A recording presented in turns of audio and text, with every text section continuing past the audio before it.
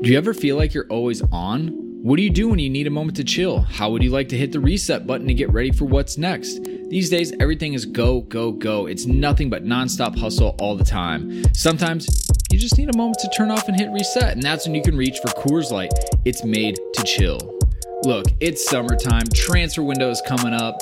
It's gonna get crazy, so if you ever just wanna, again, take a step back and relax, read the transfer rounds, read the gossip rumors, grab a Coors Light. It'll be perfect companion for all those transfer merry-go-rounds.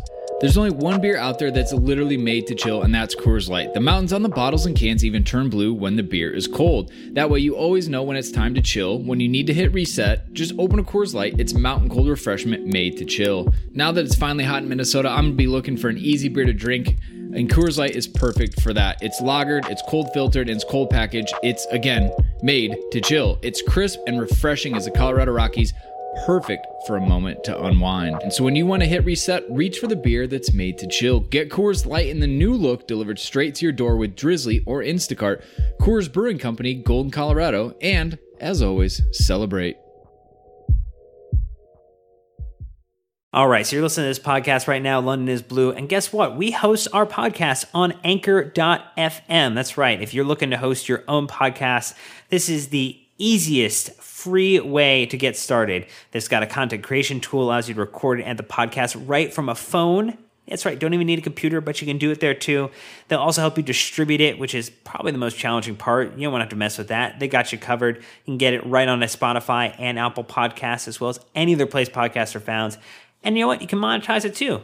Make a little cash for sharing your great content with the world. It's everything you need to make a podcast all in one individual place. So you know what? Head over to your app store, download the Anchor app, or head to anchor.fm to get started if you're ready to launch your podcast and make it happen.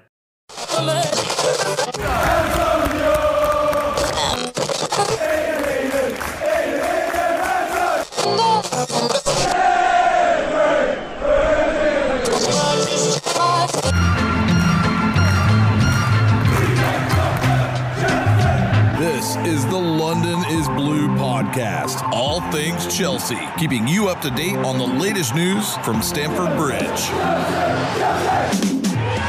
Match recaps, previews, presented by WorldSoccerShop.com. It's the London is Blue podcast. Here's your hosts, Brandon, Dan, and Nick. Well, you know, Monday games aren't really convenient for us, and we're assuming that they aren't really convenient for you, our listeners, either. So let's all just rally together for these midweek Premier League pods. Yeah? I mean, you know, what else can you do, Dan? Well, Nick, I think we would be remiss if we didn't take a moment outside of the match, because football and supporting Chelsea is what brings us together, and celebrate one of our listeners, Steven, has a brand new child and also a brand new Chelsea fan that is in the fold now. That's right. Congratulations to you guys on Gareth Liam into the world last week. Already wearing a kit, so you know he's proper Chelsea. And how about the love from Chelsea, from Premier League USA, from all of our assorted family and friends on Twitter? I mean, that baby is the most popular Chelsea fan going right now. I will say it was interesting that some people used it as an opportunity to turn some comments to a less than a week old and already, wanting Bakayoko on the bench statements. I can't handle it. I love that he put 6 days old, so that, and I'm assuming that's the correct date, but just right after our last loss, as to not be associated with the Watford calamity. That's a smart move, Stephen. Smart move. The baby only knows winning, which is a very important trait for a Chelsea fan, especially over the last decade plus. But anyways, moving on, we do have some iTunes reviews, Dan. So thankfully, we have 3 more coming in. It's the best way to help us get our name out there, so other Chelsea fans like yourselves listening can find us. Yeah, a little hat trick of iTunes reviews this week. 3 5-stars, one from Danny Lee, one from H. Plover, and another from J. Teak. All dropping some 5-star love. And as always, you give us a little love on iTunes. We'll give you a little shout out at the beginning of the show, and thank you for connecting us with more Chelsea fans across the world. I always love, we've actually gotten quite a few that are, somewhat new parents that have started watching soccer this season with their young kids. It's something to do on Saturday mornings when your kids are up early. And I love it. They're bonding with their children over soccer and most importantly over Chelsea. So to all you parents out there watching with your kids, well done. Doing the good work out there, raising your kids right. I mean, that's what's important in life, really, Nick. It is. And I truly I'm happy we have all these healthy, happy families out there. So continue to listen, continue to rate us on Apple Podcasts or Stitcher or SoundCloud, wherever you go, and we will continue to shout you out at the beginning of this pod. Just like we always shout out our presenting sponsor, World Soccer Shop. Super special one this week, Nick. In case you aren't on social media or missed it, we were actually giving away a kit this week. We were giving away 3 kits, Brandon. That's true. Because Trace. we are 100, I believe is what the kids say. Don't try, Nick. We gave it our best shot there, Dan. I don't know. Do you want to count that as the time that Nick effed up this podcast when he tried to play to a younger audience and failed? Millennial tries to play to a Gen Z audience and fails miserably. That's the headline for the show. No, thank you to World Soccer Shop for providing 3 kits with Chelsea's 3 new signings, Emerson, Giroud, and Barkley. We have gone through all of the entries. We're throwing those things into a randomizer, Dan, and we will be announcing the contest winners on Valentine's Day, Wednesday, probably as you're listening to this pod. Yeah, we're gonna drop a heart. We're gonna drop some love and give out those kits tomorrow or today potentially if you're listening to it when it's the podcast actually drops. So stay tuned, and thanks again to World Soccer Shop for hooking us up so we could kit you out. All right, well, here we go in the match review. Chelsea played West Brom in the Premier League. Thankfully, we're at home at Stamford Bridge this past Monday. Scoreline: Blues 3, Baggies 0. And we did have one correct score prediction. Njuguna on Facebook, crushing it, 3-0. He posted it with tons of confidence, and we couldn't be happier. He was right. Obviously, there's a lot of talk going into this about how West Brom have a history of upsetting teams, and then immediately after their manager getting sacked, Chelsea being a victim of that multiple times. But who knows if it's so much West Brom rather than our board and our owner, how we operate. But Dan, Chelsea rolled in this. It is a 3-4-3. We had Giroud getting his second start of the Premier League season, but most importantly, first for Chelsea. But he wasn't the only change to the lineup, was he? No, so Thibaut Courtois between the sticks, as we all know. Rudiger comes into the back line along with Christensen, healthy again. The Danish prince restored to the center. Azpilicueta on the other side. Then we saw a little Moses Zappacosta on the sides, on the flanks. Alonso out injured, so not available for this match. We then saw Fabregas and Conte inside of that middle of the field. And then we saw the 3 up top, which was Pedro, Hazard, and Giroud. From a substitute perspective, we had Willie C., Gary Cahill, Emerson. Padu made the bench. We did not see Odoi. Odoi was absent.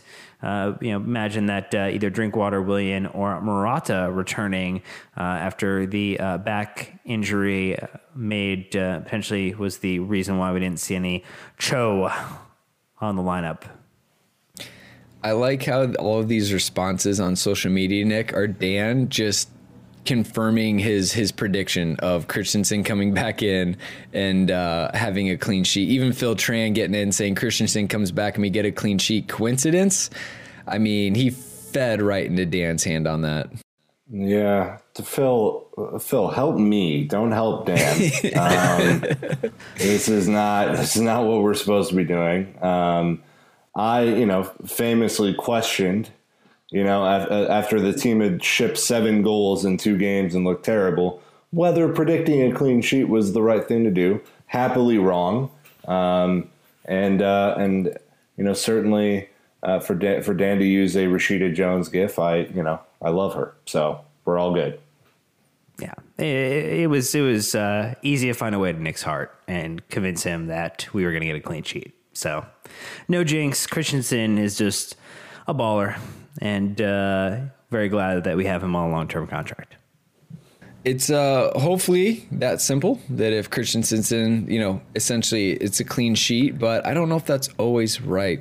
But rather than getting too deep into the stats, I just want to point out that Chelsea won every single statistical category on the Premier League's website except fouls conceded, which were tied with West Brom at 11-11. So yeah, we probably should have won that one too. It definitely could have. 20 shots to 8. 8 shots on target to 1. I mean, touches, passes, tackles, clearances, everything. Even, less offsides, which is great to see. So, let's go ahead and jump into the goals, gentlemen. Dan, obviously, 25th minute, Eden Hazard playing a beautiful 1-2 combination with new boy Olivier Giroud. And, Eden Hazard back at it again. I mean, this is the player we want to see. We love seeing him. Essentially he started that attack really right. He went back and got it on the wing at the top of the box out wide and didn't let the play die. Held on to possession, had a nice little pass into Giroud, and Giroud knew exactly what his role was at that point. It's like they've been playing together much, much longer than 2 weeks. Did you need me to say something else about the goal? Because I think you summed it up pretty perfectly there. Yeah, well, I mean, I figure you could at least add on at that point. Well, what I will say is there was a nice little run to kind of make space for both Hazard and Giroud in the box there, kind of setting up the goal. So, but ultimately, it's just great to see Giroud kind of settling in, makes the move across town, finally has the weight on his shoulders of representing a team with real history, and it's going to be a lot for someone to step into a role like that. And he proved that he could hack it on a big stage, on potentially Tuesday, Wednesday nights, and not Thursdays. So, well done, Olivier. Welcome. And apparently, Eden Hazard has been directly involved in 53% of Chelsea's goals in 2018. So that is right. This really is Hazard FC. That is the world we live in. But Nick, on the 63rd minute, Moses is the beneficiary of a bit of a friendly deflection as Fabregas was trying to slot it through to Morata. But what a great finish from him. Everyone loves seeing Vic score. He's got the backflip celebration. Yeah, I wish he would score more, and certainly he has to get his shooting boots on. But even in the last, he's had a couple of goals in the last month now that I think are giving him some confidence. And this was one that Antonio Conte mentioned after the match. If you guys tune into Chelsea on Facebook, they do a post-match analysis with Cundy. And they'll have like a rotating guest in there. Usually Clive Walker will be in there. But when they interviewed Antonio after the match, he pinpointed Victor in the first half as a guy who was missing some confidence. And then, I think because Pedro was playing much better in this match and attacking more, Victor wasn't so isolated outside and so close to the line where he actually had room to operate. And then, when he first started turning people, I think he started getting his confidence back, and then he started shooting, and he could have had a couple of goals in this game if not for a really good save by Foster as well. So this is good. We desperately need goals from other people not named Hazard. And that is, it's good that wingbacks are getting involved, especially Vic, who's really had a down year. So, great for him, great backflip. I think, when you saw the team celebrate with him, they know how hard he works, and I'm hoping that he starts to turn the corner a little bit. Definitely a team favorite, a locker room, favorite from those guys, but you can understand why. Vic works hard. He's a modest guy, and that's even before you even think about his personal life and everything he's overcome. It's fantastic. But to round it off, 71st minute, Eden Hazard with another 1-2 combination with a striker, but this time Morata, Dan. So he didn't quite get the hat trick, but he was on form to do it. Well taken second goal, absolutely smashed it near post, and this time with his left foot. So he had a left foot, right foot day. I mean, that's a great day for any player. Again, Brandon describing the entire goal before handing it off. I feel like I'm like a poacher in this response. All I got to do is just like tap it in at the end. There's play-by-play and there's color commentary. add your color. So Morata's dancing lessons clearly have paid off because the way he was able to quickly kind of move around and just pop that ball over a couple defenders. Man, oh man, though, West Brom's defending was so poor leading up to this. You had two center backs following Morata, and Hazard is basically left with really just one man to beat. There's another closing in, but they're not going to touch him, and he just fires it in. And man, sexy goal. You love what Hazard does, and I think this is where you have to say, pay the man. He needs his long-term contract. We need him signed up long-term, and days like today remind you why he is the best in the Premier League. Show him the money. And on Sky Sports, show him the money. Yeah, for sure. And on Sky Sports News, Thierry Henry was interviewing him. It's funny. Thierry made him call him coach, which I thought was good banter. But anyways, Thierry Henry had said like they've been working on that in Belgian training, like shoot more when the opportunity arises, like have the confidence to shoot. And that's absolutely what he did. It was great to see. Yeah. Does Thierry know that we've been saying this on the podcast for 3 years? We need to send him a copy. Yeah. Can we get some rights to that? Can we get some rights to it? That's all I'm asking. The only thing that we didn't mention was between Moses and now Chelsea loanee, Michy Batshuayi, Nick, who had the better flip after scoring this week? By far, Victor. Michy had to stop in the middle of his... Victor's is smooth. It's not even close. Olympic judges would rate Victor's probably a 9 and Michy's like a 7. Well, he has time before the Summer Olympics. Yeah, absolutely. And hopefully he has a lot more opportunities to practice that as well while he's in Dortmund. A little bit interesting, though, with this match, it was a bit of a slow start. West Brom did come out the gate with the high press. They had a 5 in defense, but they were pushing all their players up because they know Chelsea like to play out of the back.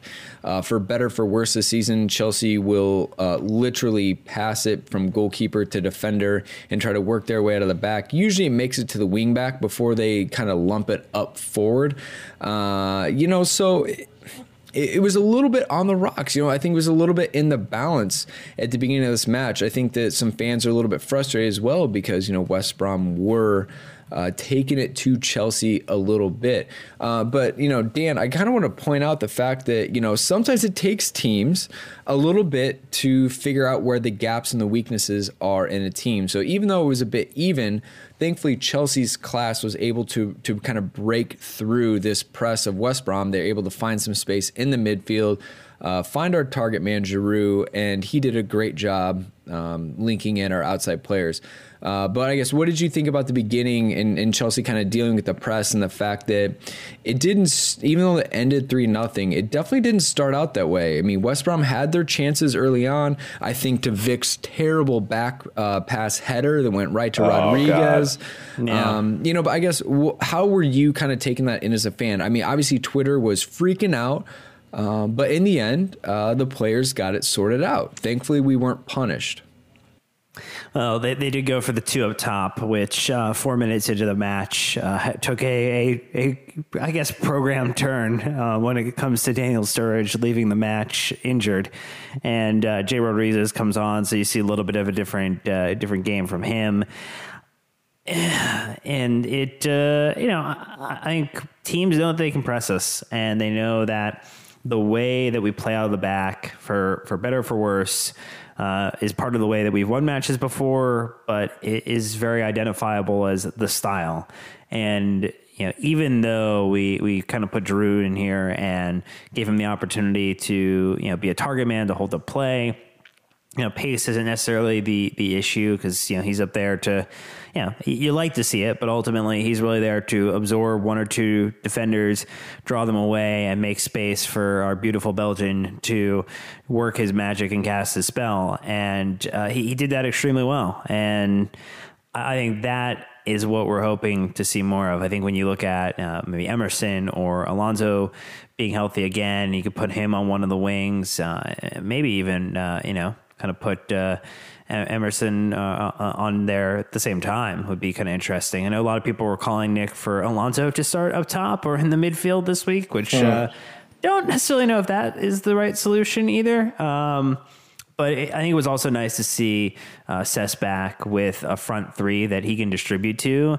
And similar to what, like Costa brought us versus Morata, where Giroud is able to draw defenders in, absorb some pressure, take a blow, know how to wear a bandage appropriately on your head, and move forward.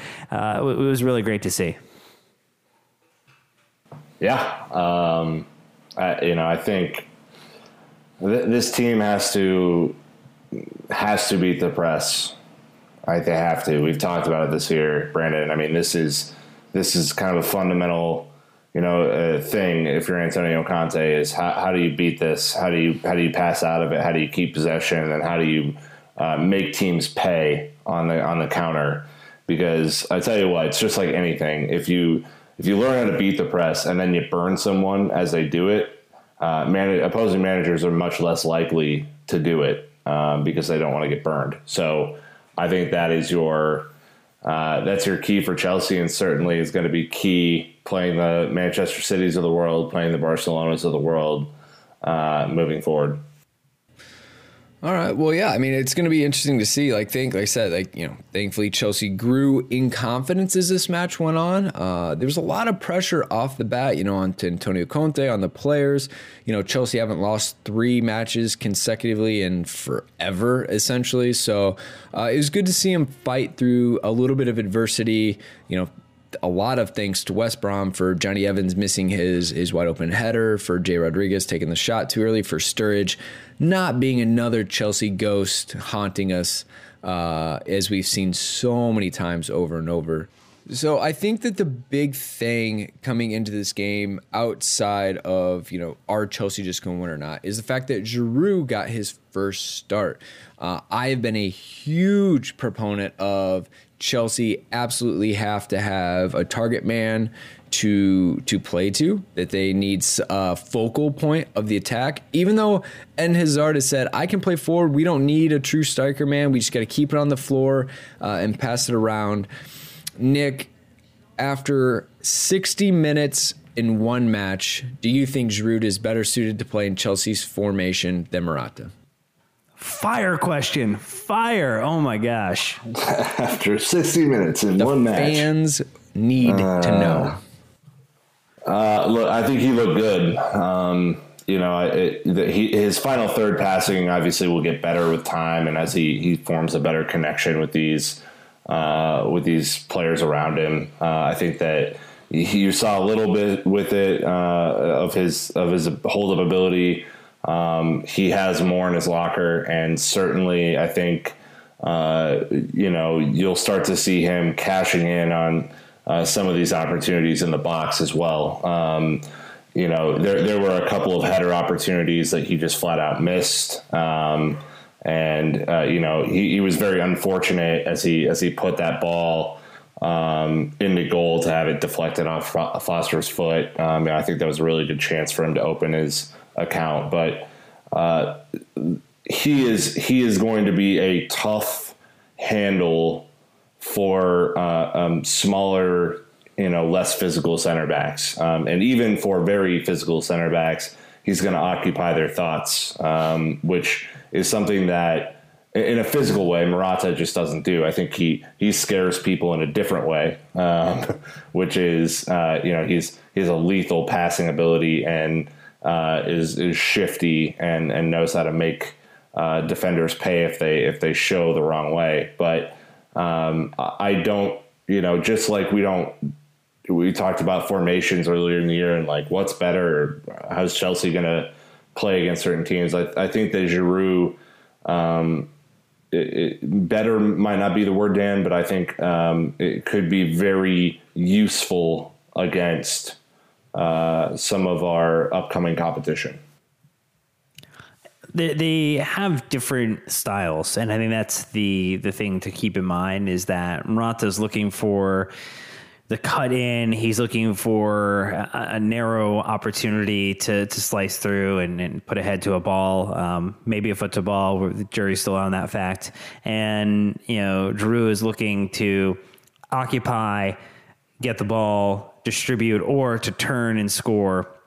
When he's kind of not maybe marked by more than one or two players. So I think it's just about a different style of play, less about having comparing the two head to head. I do think based upon this, and remember, I think it's very easy to be knee jerk in the era that we live in, but we were playing against West Brom.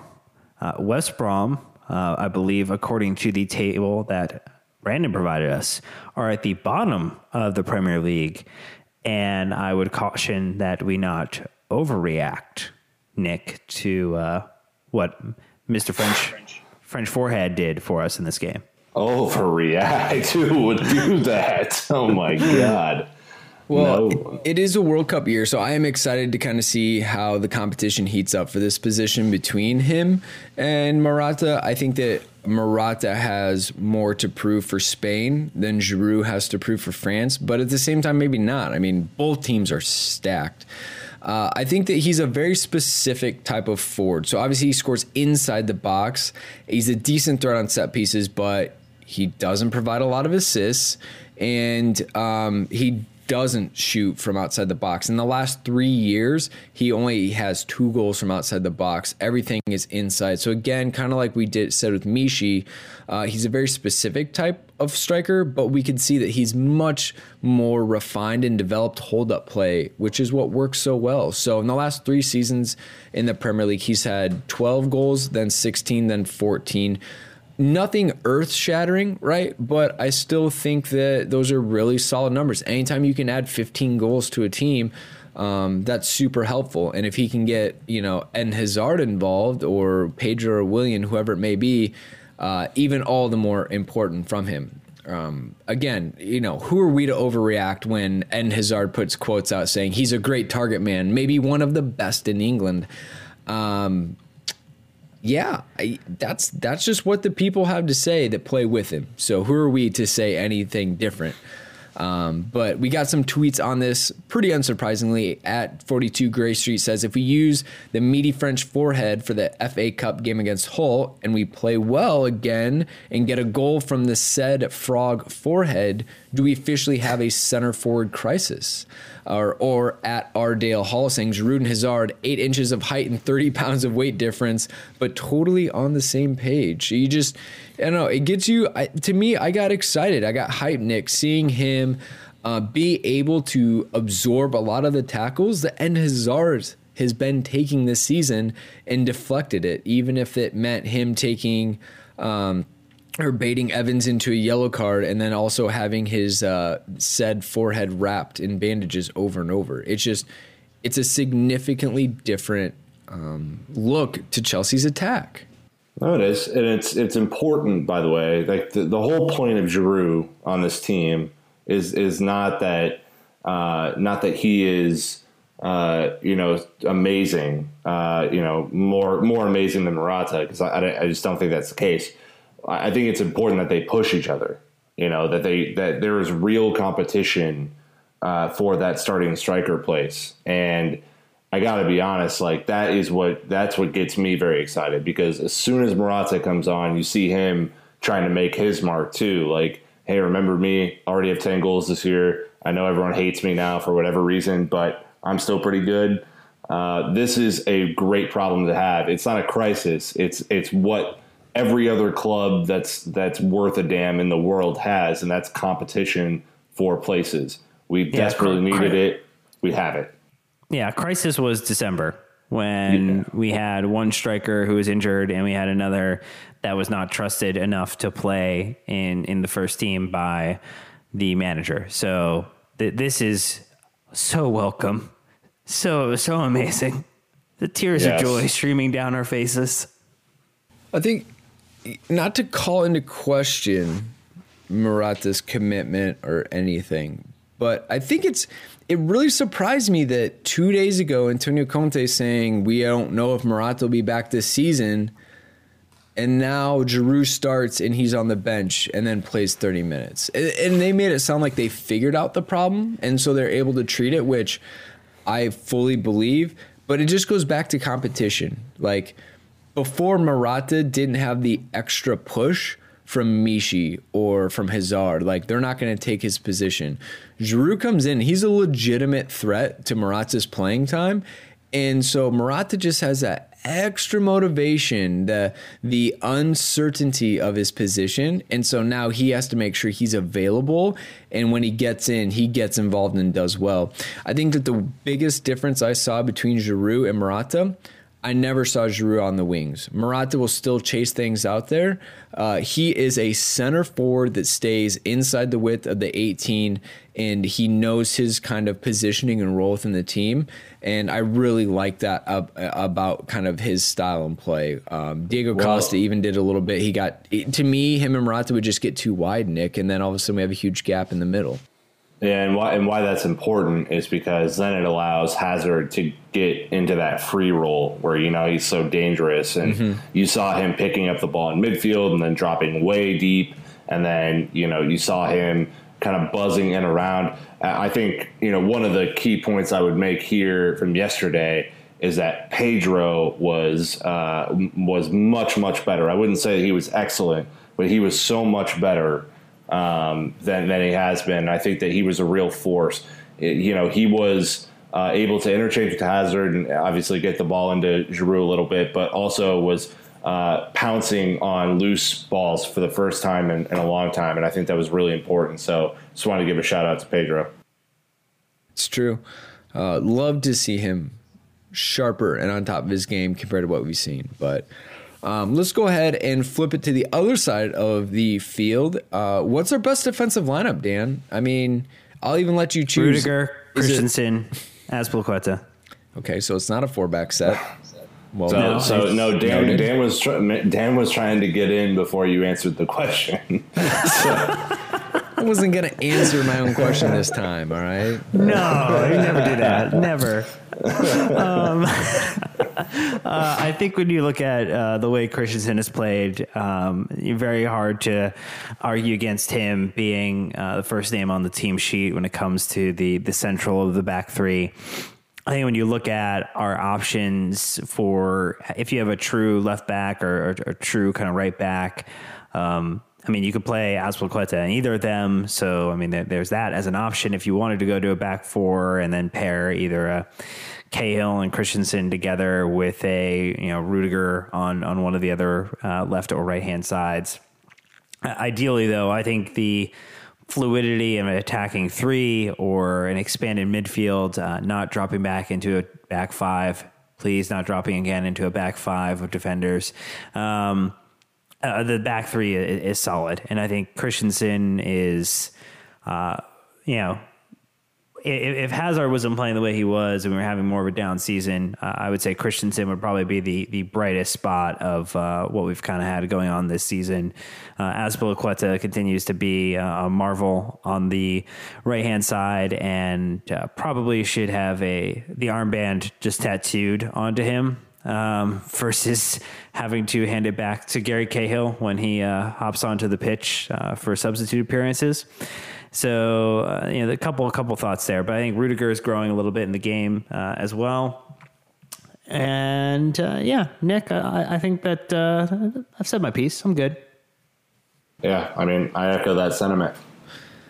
So I threw a ton of stats out there for them. Statistically speaking, in defensive categories, don't lie though, Brandon. Don't lie. That's true, lie. but I think this is interesting for a lot of people out there. Gary Cahill is actually in one more game, but 150 less minutes played, is marginally outperforming Rudiger. So when you guys wonder why Cahill continues to play over Rudiger, technically, if you compare them on per game metrics, Cahill is doing better.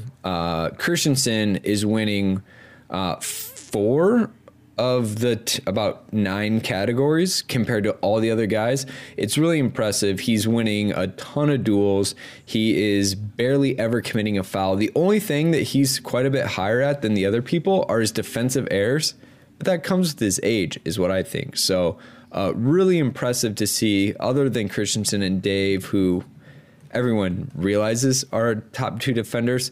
It's really a toss-up between Cahill and Rudiger, I think. And so that's why I always want to know what people think are best defensive lineup. I mean, Nick, it's literally a coin toss between those two.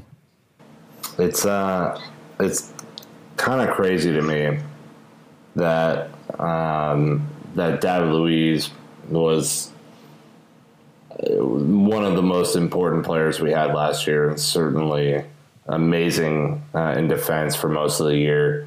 And he's 5th out of 5 places for central defenders now.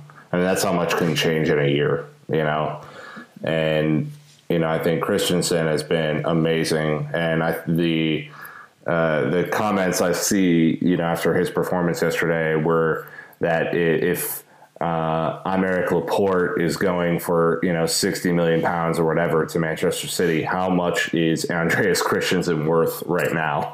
I mean, £1 billion maybe. Like, calm, cool, collected, great in the air, great on the ball, great under pressure. We'll cut down some of the errors with age, but 21 years old and just looks like the absolute future of this club. And Dan, we are more grateful by the day to have him. Yeah, and it sucks that it had to be, whether through injury or fallout or whatever the situation may be, that led to Christensen getting his opportunity. But I think he's the perfect example for at least some of the youth players to point to and say it is possible for me to make it. And ultimately, there's a lot of factors. It's almost like a house of cards that you're building to get your opportunity, and one win can blow it down. But he was able to build a house that one time and really, capitalize on it in a way that other players, when they've been given a shot, maybe haven't sparkled. And unfortunately, not all of them have given the same opportunity he has to grow and to play. And I think he also was the beneficiary of a fantastic loan deal, which I would then call into question. Are we more in the line of wanting to mandate these 2-year moves where it starts to suck when you're like, man, we need a center back. Man, can't we get Christensen back early from Gladbach 1 year and hope that he can play and sit more on the bench? Like, no, let's allow these 2-year moves to take place. Let's not rush a Mason Mount back. Let's not, should Tim Abraham have been on a 2-year deal potentially, so that they get played appropriately, get the time to progress to grow as a player, and can come back in and really establish themselves in the game. And if Conte was the shirt that Mr. Nick got there at the beginning of last season, I think Christensen would have to be the next shirt that I would get, man.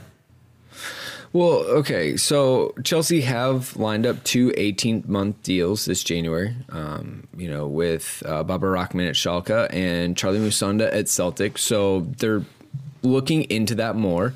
But at Jared Andre 3 asks, have we moved on from Luiz as long as Conte is the manager? There's obviously rumors he's going to leave in December, Nick. He didn't. When you look at him compared to the other defenders, he's only played 10 matches. Everyone else is at 19, 20, or 26. So between injury and suspension, he's played far fewer matches than anyone else. You said it. He was an absolute rock. We were talking about him as future captain potentially last season.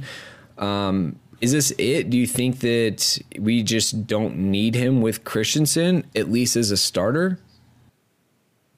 I think we need him still. I mean, if you only have 5 center backs in 3 places, then your margin for error is pretty low. And him and Christensen are the only 2 that can play that sweeper role. So I think we need him, and I think Antonio Conte, no matter if there's been a grudge held there, will admit that if you don't have David Luiz and only have 4 center backs, we're in some deep shit there. So, while David Luiz may not be preferred as a starter anymore, you can bet, you can make this bet pretty easily that, should the occasion arise, I should say, that he would be starting in case of injury or suspension or something. So still needed for me, Dan, but I can't, I obviously know what Christensen's bringing to the table. Yeah, it's quite the change, quite the shift. Luiz, is a Chelsea legend in his own right for the contributions that he's made to the club over the years. But I do think that, he is, basically the backup option or the rotational player in the current formation. And I don't see that changing, even with a new manager. If they have the film that we've been watching all season and can see the way that Christensen plays, unless they want a little bit more swashbuckling, a little bit more forward ball movement, and that's a little bit more of an attacking mindset, Christensen's okay at that. But you could argue that Luiz does that a little bit better. You just need to think about the way that that's going to mesh up with the discipline of your, left or right back. And, certainly if we go back to a back four next season with a new manager, Luiz really isn't suited for that either. Like this would be his best option. The question is going to be, as Brandon brought up, World Cup year, how is Luiz going to feel about, what his spot is like at Chelsea? And maybe he'll be excited to potentially compete for a new manager, and maybe that kind of throws Christensen into a different position, or Luiz onto one of the sides. And anything can happen. Anything can happen when there's a managerial shift. So, it's going to be an interesting summer. Well, it could be more situational too, because Rondon manhandled Christensen twice in this match. Like, just Christensen could not handle it. Like, that would be a weakness that David Luiz can handle. He's bigger, he's stronger, he's seen more. He can attack a lot better. We have seen Christensen attack on the dribble. When they go to press our outside center backs, he will just take it up the gut.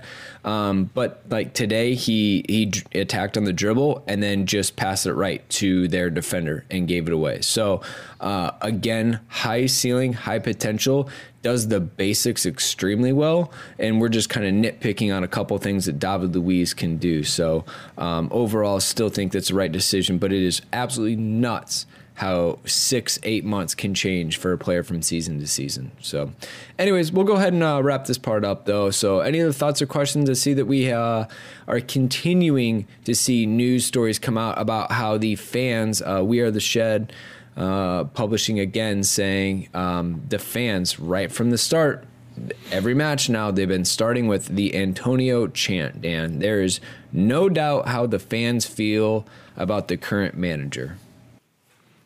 Yeah, and it's a credit to the work that We Are the Shed do. They accept donations through Give Funding, or essentially like a UK equivalent of GoFundMe or Indiegogo. So please hit them up. Please donate to the great work they do. They do all of the banners, and they are exceptional. And I think it's a credit to have such a supportive element of our fan base continue to work so hard. And I love what they're doing to let Conte know I think how much we appreciate him. And maybe again, reconciliation isn't out of the question. I think as much as we hear the doom and gloom, and as much as we talk about him potentially being out at the end of the season, he came out and spoke after the end of the last match and talked about how he's able to develop players and he could do that. He just is terrible at convincing clubs to spend money. And if he's terrible at convincing clubs to spend money, this is a club you can't really convince to spend a ton of money. So you know what? That actually is more compatible than maybe we've talked about in the past, Nick. So I think that we would all hope that there's a way forward for Conte, for the club in this approaching summer. Oh, obviously. I mean, I think it's the best case scenario. We want him to stay, and we're glad that, we didn't have to report on a sacking, between our last pod and this pod. Now, what I will caveat is just to say this was West Brom. They're last. This type of performance is expected of Chelsea against the last place team at home. We've lost some terrible matches this year, and this top 4 job is going to be so very challenging. We're going to have to punch above our weight and get more points because we lost to Bournemouth, because we lost to Watford, because we lost to Burnley, so on and so forth. So still a big job to do, and let's hope that the end of the season is fruitful. All right, well, as the table stands, City still in first on 72, United in second on 56, Liverpool in third on 54, and Chelsea back into fourth on 53 points.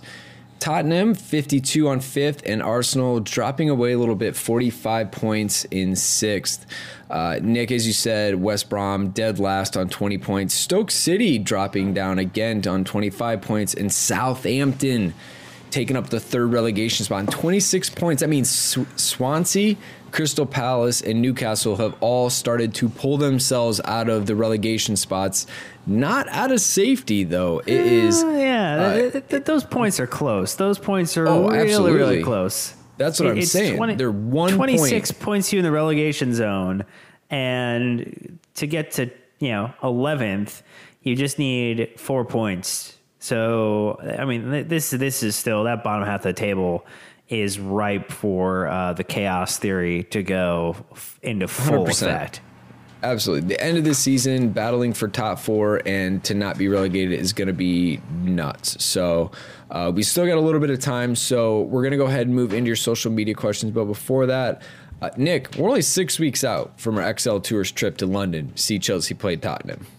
That's right, guys. There are some spots left on this trip, and we are continuing to push to get some signups to take people over, especially if it's your first time.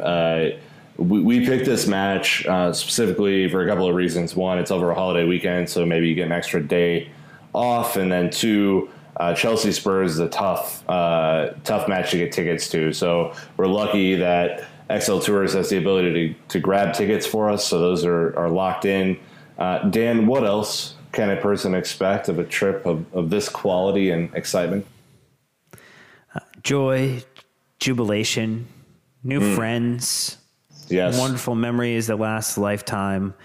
Potentially, if Chelsea pull off a miracle in the year 2018, a trip to a Champions League night, which, as we know on this podcast, is the finest vintage of match available. Potentially an opportunity to enjoy some other fun things like a live podcast. There are wonderful perks like being chauffeured from the airport to the hotel right at Stamford Bridge. So a walk to the Megastore is less of a jaunt and more of a basically tripping over your feet and falling into it. So quite wonderfully, the best way to have a fully handled trip over to Stamford Bridge and take in a wonderful, wonderful match with some great friends here. I mean, every single guest we've had on, Gary Hayes, Joe Tweeds, Chris Fowler, right? Like it is said, this is the pinnacle of Chelsea trips. So if you have any interest at all, get in touch with us. We will find a way to make it work for you. But we got to keep moving. We got to roll in to the social media questions. And right off the bat, no surprise whatsoever, Dan, Baca bye-bye, Joey Meringue, Stephen Smith, all on Twitter saying, well, didn't really miss Bakayoko, did we? Was this a blessing in disguise? Well, I don't think it was really disguised. I think it was pretty well open. I mean, I think back to Simon Johnson's tweet of saying Chelsea want to, challenge his suspension in hopes that he is suspended for 3 matches. I mean, obviously a joke, but no Bakayoko. No problem. And then I think another account, I think it was like Sporf, joked that we were trying to extend it to a 6-match ban, which... Man, the poor guy cannot get a break, and it's quite unfortunate for him. When you come in with a pretty heavy price tag, it's gonna change the optics of the situation and players are going to, players, fans, supporters, club are all going to expect some finished goods.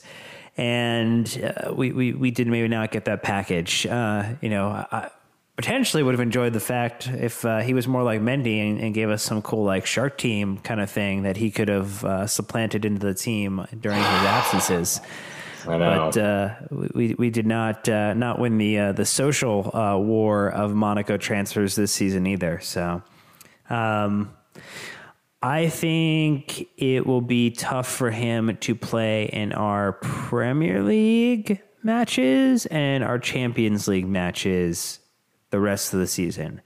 I think he will have the opportunity in our FA Cup matches, Nick, through the remainder of the season, depending upon opposition. Yeah, I just don't see. I don't see any way. And I say this, and I'm knocking on wood because he's been so bad, but I hope that he gets right in training, and pushes forward that way. Shows up in the FA Cup and plays his way back in. That is my hope for him. But certainly Fabregas, certainly Drinkwater, certainly Barkley would start ahead of him right now for me.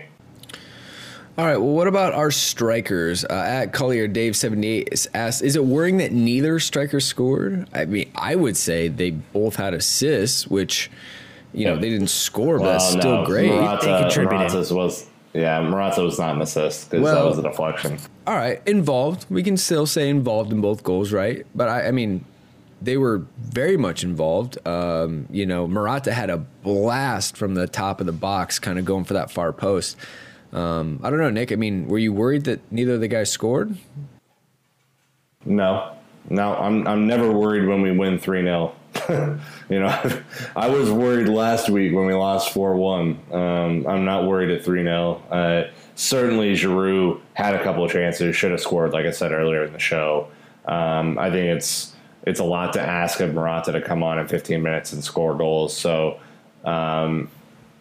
let's see what happens and against Hull and Barca and United. And then let's make a decision if we're worried or not.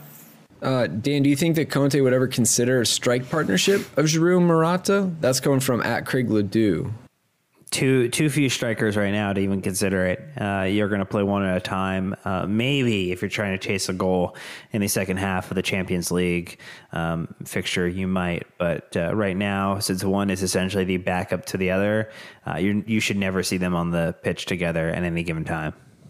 Yeah, I guess that makes sense. They're pretty similar as well, so I don't know if that would really get in the way.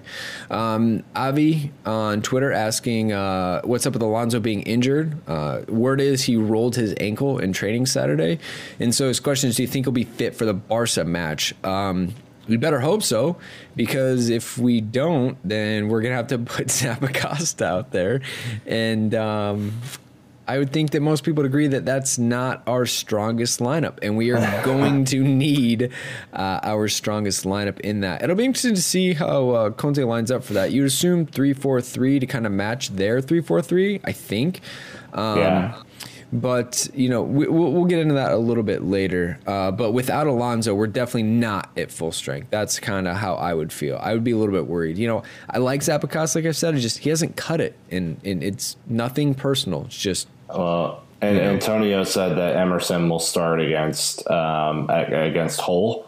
So ideally, Alonso has a couple more days to get that ankle right, and then let's see how Emerson plays too. I mean, that would be a shock if he started against Barca, but holy hell, why not? Yeah. All right. Well, moving on to Barcelona. Things have happened. Yeah. No shit. Barcelona, moving on to that, obviously, we're not going to do a match preview for it yet, but there are some questions. Brandon, it's Barcelona. True. Okay. If you're using the Catalan pronunciation, it would be Barcelona. Barcelona. Very true. I'm anglicizing it a little bit for our biasedly English-speaking listenership. But at DRC 263305, it just rolls off the tongue now. I appreciate all your questions. Saying, assuming that both Morata and Giroud are finally fully fit for the Barca fixture, who gets the start? Same thing from at Kyle LaBroche and Corey at 38 Blue saying, do you think we're beginning to see the ramp up on lineups for the Barca match in 2 weeks? Because it felt way more like the real Chelsea today. So Dan, Morata, Giroud fully fit. Which one are you going to start? I think just on form, I would probably, I would wait to see how we play against Hull and see who gets the start there. But I would lean towards Giroud just because he was enabling the best of Hazard. And if we're going to win that game, it's going to be Hazard playing out, period, of, period, his, period, mind, period. Hazard has talked up this matchup, and I can't count how many times he said the word champions today when describing Chelsea, Nick, in his post-match. Dude is full of confidence, and he's ready. Bring on the Barca. He's not scared. I would be a little interested to see, Morata, Real Madrid player, talk about no need of extra motivation for that match, but he hasn't played a lot of minutes recently. I would say this at home, against Barcelona, I would almost guarantee that Giroud starts. On the road, where we may look to counter a little bit more, I would think that Morata might get the nod there. A little bit more speed, and maybe a little bit better link up play and a fluid motion. That would be my prediction. Now, if that happens, then you guys can all laud me on the next show. But no, I mean, I think that Giroud would really, really do a job at home against Barcelona, and God, it's going to be fucking hard to beat those guys. But hopefully, we're up for it. It is going to be dominating everything that we talk about. It's a little bit weird coming off a Friday match against Hull and rolling into Barcelona the following Tuesday, but Chelsea are going to do it. And so real quick, we will preview the Hull City match. But Dan, if you haven't figured it out by now, here's your last chance. Away kit and third kits are on massive sale on worldsoccershop.com right now. Plenty of other stuff on there. I mean, our listeners are doing themselves a disservice if they at least don't check it out. Just take a look. Yeah, they want to peruse through, and if they do decide to purchase, got to use the code 10% off, even those ridiculously delicious sale prices. 10%. Using the code LondonPod. That's LondonPod. It gets you 10% off your order at worldsoccershop.com. And you should go there now if you want to get kitted up before you join us on our trip over to London to see Chelsea beat Tottenham. Yeah, you're not going to get any better price at the mega store at the stadium. I can promise you that. Nope. All right. Well, next up is Hull City. It is an FA Cup match. We are in the 5th round, and we're going to be at Stamford Bridge. Dan, we're going to start to plug some of our favorite Chelsea in America chapters, aka all of them now. So, what is our recommendation for this Hull match? Well, we are 3 card-carrying members of Chelsea in America, so the officially recognized supporters group in the U.S. And, if you are in the wonderful state of Georgia, which is just north of Florida, you might want to go to the Rira Irish Pub in Atlanta, where they take in the match. And, I see them posted on Facebook quite regularly. They get some pretty good turnout, so you would be joining a wonderful group. Brenda Darcy, shout out. You're wonderful. And, great leader of that chapter. Yeah. Pre-Valentine's Day. A lot of love there. A lot of love to Brenda. All right. Well, it will be Friday, February 16th, as noted. I think the big thing right now, so Hull City are in 21st of 24th in the championship. So they are 1 point out of relegation. It has not been a great season for them, but obviously, they've made it this far in the FA Cup. If you look at records, mixed bag for them, realistically. A couple wins, couple losses, a draw.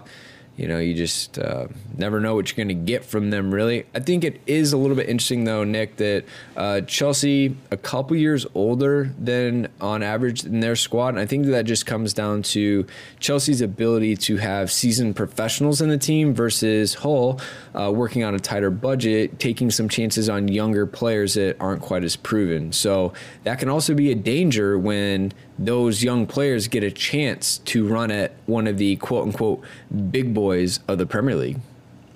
Yeah, this is, you know that Hull are trying to just stay above water. They're trying to tread water here in the championship. But however, this is it for them. This is the game that they have to prove themselves, and even those young players that they have are trying to advance in the FA Cup. I mean, this is winning time in the FA Cup. We were kind of bogged down in the Norwich series that was difficult, and there's a lot that's going to be riding on this. And for Chelsea, it's a Friday match. It should be a raucous atmosphere at the Bridge. Lots of love for Antonio. Lots of love for the boys. It gives a couple days extra rest ahead of Barca.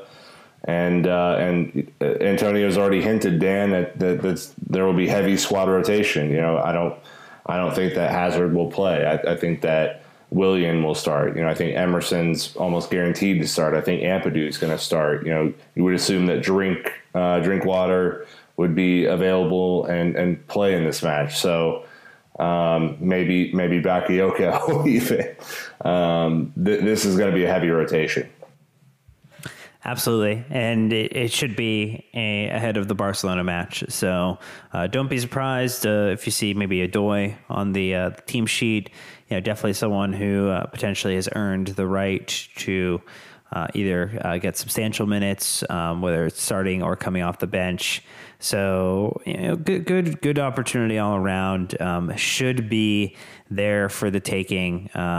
Slutsky was the manager early in the season, got the boot. I think probably the other only narrative surrounding Hull City right now is the really sad one that Ryan Mason has retired from professional football. You remember last season he had a terrible clash of heads against Captain Gary Cahill, and went to the hospital, stretchered off the pitch, and took him a very, very long time to recover. And quite sad that at the age of 26 that he is lacing up his boots for the last time. And maybe that's some extra motivation for the Hull players in some interesting way prior to this match kicking off. Yeah, definitely probably not with any malice. Gary Cahill did take to Twitter and used up about all the characters he could, just talking about how, it's crazy situation, how many hundreds of corners have they lined up for. But he showed all the support and respect for Ryan Mason in that, and, can't really expect anything else out of that. When it comes to lineups, though, I want 0 people who are in contention to start against Barcelona in this at all. I don't care if we start an entire academy team. If you are 60 to 70% likely to start against Barcelona, not a chance. Don't play. I would happily crash out of the FA Cup at the hands of Hull at home to be as prepared as possible for this Barcelona match. To me, it's way more important, giving ourselves the best chance possible in the Champions League, even if the FA Cup is potentially our best chance at silverware. I just think that's, as a fan, that's where I want to see the club's ambitions and priorities put. So I'm happy to take sacrifices and risk potential catastrophic loss on Friday, but I'm not worried about it. Really catastrophic loss. I'm not going that far. I'm desperate for Antonio to get the knockout cup competition monkey off his back, and I think the FA Cup could prove, that to be his deal this year. So I'm confident we'll go out and take care of the business and keep moving forward. All right. Well, anything else you guys want to add in before we wrap this one up? I mean, we're at final thoughts already. This hour has absolutely flown by, but not because the teacher droned on and on. This was pretty exciting for when you play the last place team in the league. I mean, who knew, Dan? Yeah, the professor only answered his questions in a rhetorical way this episode. But no, it was no, I don't think there's any special shout outs this week. I think the only one is continue to try and be positive and maybe not turn to celebrations of the birth of a child to slate Bakayoko or other players that you are disgruntled with. That reeks of being a supporter of Arsenal. And that's not the reputation we want our fan base to ever have. No, I would echo that sentiment and also give some well wishes to our friend Chris Axon, who had a bit of a health blip last week.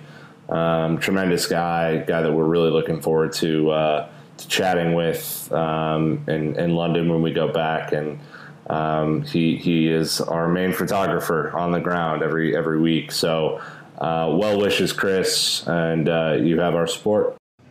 100%. And then mine is kind of playing off Dan, just saying we're 3 points out of second, 1 point out of fifth. I think everyone can see that from here on out is going to be a grind to stay in the top four.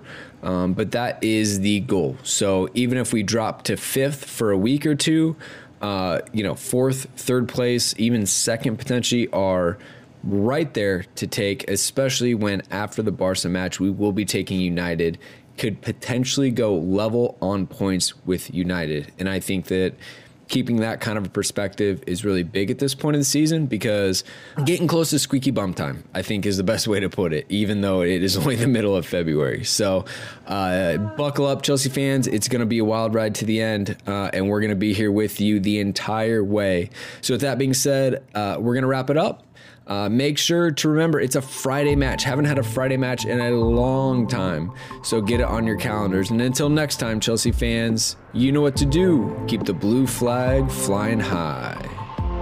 If you don't want the conversation to stop, make sure to follow the London is Blue podcast on Facebook, Instagram, and Twitter. And if you want to support the pod, you can leave a 5-star review in iTunes or donate on patreon.com. The London is Blue podcast, presented by WorldSoccerShop.com.